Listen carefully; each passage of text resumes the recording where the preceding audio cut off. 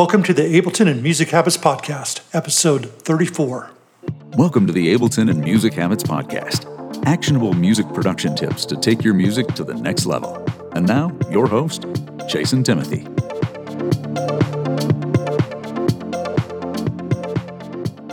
Hey guys, Jason here, musicsoftwaretraining.com, and today we're getting into why information is more likely to lead you to procrastination and confusion than it is to lead you to a solution, unless it's done correctly.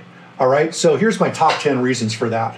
And it doesn't matter whether you're watching YouTube videos, reading blogs, going to forums, podcasts. If you're not putting it to proper use, then it's probably more likely a form of procrastination. All right, so number one, there's nothing challenging at all about seeking information. All right. The challenge is your art, and you're running up against these points where you want to stop or you feel confused because it's hard work. It actually takes real thinking to create, right? So oftentimes what we do is we search out information as a crutch, as a way to avoid doing what we really should be doing, all right? Number two is you're always going to choose input over output if given the choice. So input being anything that you're collecting that comes from outside yourself versus what you're putting out into the world, all right? So you need to really keep an eye on whether you're in an input mode or an output mode, because it's very easy to start by trying to do output work and just hitting a mental block right up front and immediately feeling that your solution is to go hunt down videos and hunt down information to supposedly solve the problem that you're running into, all right? That oftentimes doesn't work because usually what's happening is you're looking for a way out from creating, from the fear that's related and obviously the challenges that are related to creative work, all right? Number three is that information is addictive, even if it's not relevant. That's why we may start with good intentions when searching for information, but end up at a whole other area of the internet, down some weird rabbit hole, maybe some wild conspiracy theory or whatever the heck is going on that has nothing to do with your music. It's just because information leads to that feel-good sort of thing. So because the work that you're doing is not making you feel good in that moment because you're getting stuck, going out and trying to collect information makes you feel like you're accomplishing something, getting smarter, getting wiser, and you feel that that's going to make you more capable of creating better work. And oftentimes that's just not the case. Number four is that information that's not immediately put to use is not going to be retained. So at the time that you need it in the future, you're not going to have it stored where you need it at easy access. It's kind of like reading an encyclopedia from A to Z before you even know whether you need the information or not. And then you try to recall the information you need, realizing that you just have no access to that information, right? You end up having to just go back and search for that one thing that you're looking for because even though you read front to back the encyclopedia, there's just no way you can keep and retain all that information, all right? Number five is that collecting information can make you a lazy problem solver. In other words, you're always going to seek outside yourself instead of trying to find your own solutions because the brain doesn't really like to do a lot of thinking work. It likes to be kind of in automatic mode, doing the things that it did yesterday and the day before and the day before. That's why anytime you're trying to create a new habit, you run against so much resistance. It's because the brain doesn't really want to doesn't want to shift who you are. It doesn't care who you are, but it's like, this is what we're doing now. Why would we change? And it comes from, evolutionary sort of triggers to protect you, but that is not necessary these days. So you have to recognize when you get stuck in this sort of trap. Otherwise, once again, you're going to end up in a rabbit hole where you learn a lot of stuff, you feel smart, you might even answer a lot of questions for other people on forums and feel really good about that. But when it comes to your own music, you're not finishing a whole lot of stuff, all right? Number six is that sometimes the information you're seeking isn't even necessary. In other words, you didn't even run up against a problem. Instead, what you did is instead of like diving right back into your music, you dive into tutorials about your music, right? So you haven't even really run into the problem. You only are imagining a problem that you need to solve. So you're going to the information first instead of actually carrying yourself as far as you can with your music production until you run into a block that you can't solve. And that means that you've actually attempted your own solutions. Because I think that aspect's really important as well, is if you don't develop your own solutions to some of the problems, if you're always solving the problems the exact same way as everyone, then you might lose some originality to the way you approach music making. And those differences are the things that can really make you unique, all right?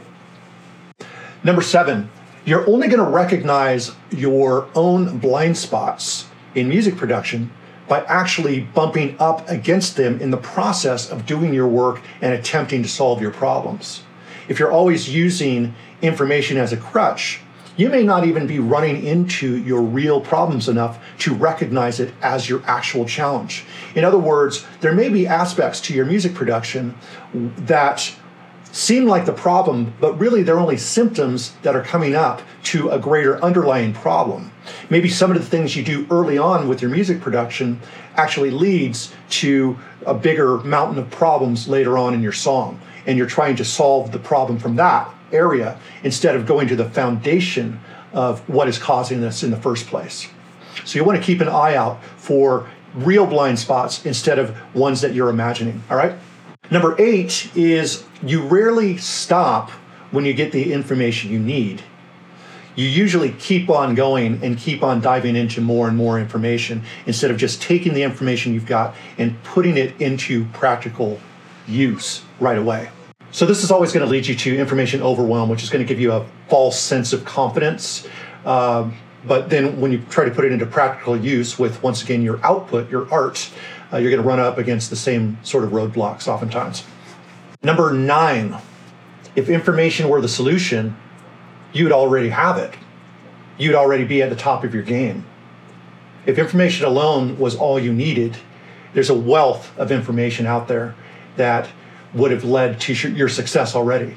So you kind of really have to take a look at where you're at right now, how much information you've devoured, and where it has gotten you, and realize that there's a missing link somewhere in here that you're just not getting. So number 10, the more you're consuming information, the less you're actually creating, right? So I would recommend that you put 80% of your time into actually working on your music and trying to solve your own problems, and only 20% of the time at most actually looking for solutions to things that you clearly have been having trouble getting past, right?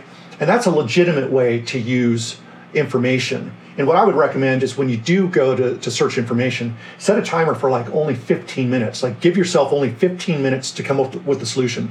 Because the solution's there, but what will happen is once you get started searching for information, you'll get lazy and you'll just watch and watch and watch and collect and collect and collect. And oftentimes, you'll realize that you actually have to watch all that information all over again just to get the nuggets that you really need because you didn't immediately put it into practice, all right? This is a lot like what I could compare it to is I am a bit of a chess player. I've been playing chess most of my life, but I'm not very good at it.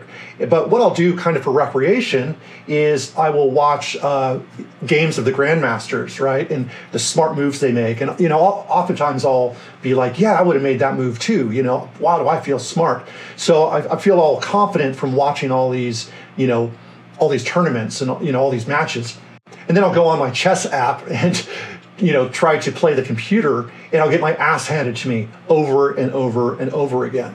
And that's just proof that collecting all this information and watching isn't really the thing that's going to get you further. So I have to recognize that I'm mainly just watching for entertainment. The things that I'm picking up are 99% of the time not even going to be applicable to the games that I'm playing. Once I see a different move that I haven't seen before, it's all lost, right? You can't win a chess match just by memorizing the moves of others because every game has its own subtleties to it. So I hope this gives you a little bit of insight on the way that your brain works, and I hope that it helps you to kind of stop the bad habits and get into the more positive habits that will really help you finish more songs. My cat's going crazy right now if you can hear it. But I hope you guys have a fantastic day, and I'll speak to you guys real soon. Take care. Hey guys, thanks a lot for checking out the podcast. If this resonates with you, make sure to share this with your friends, any producers that you know. Obviously, that helps the channel quite a bit.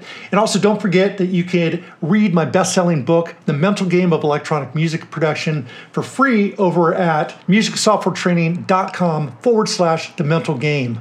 And that's also going to include some bonuses, my song recovery kit, and 101 Ableton tips video.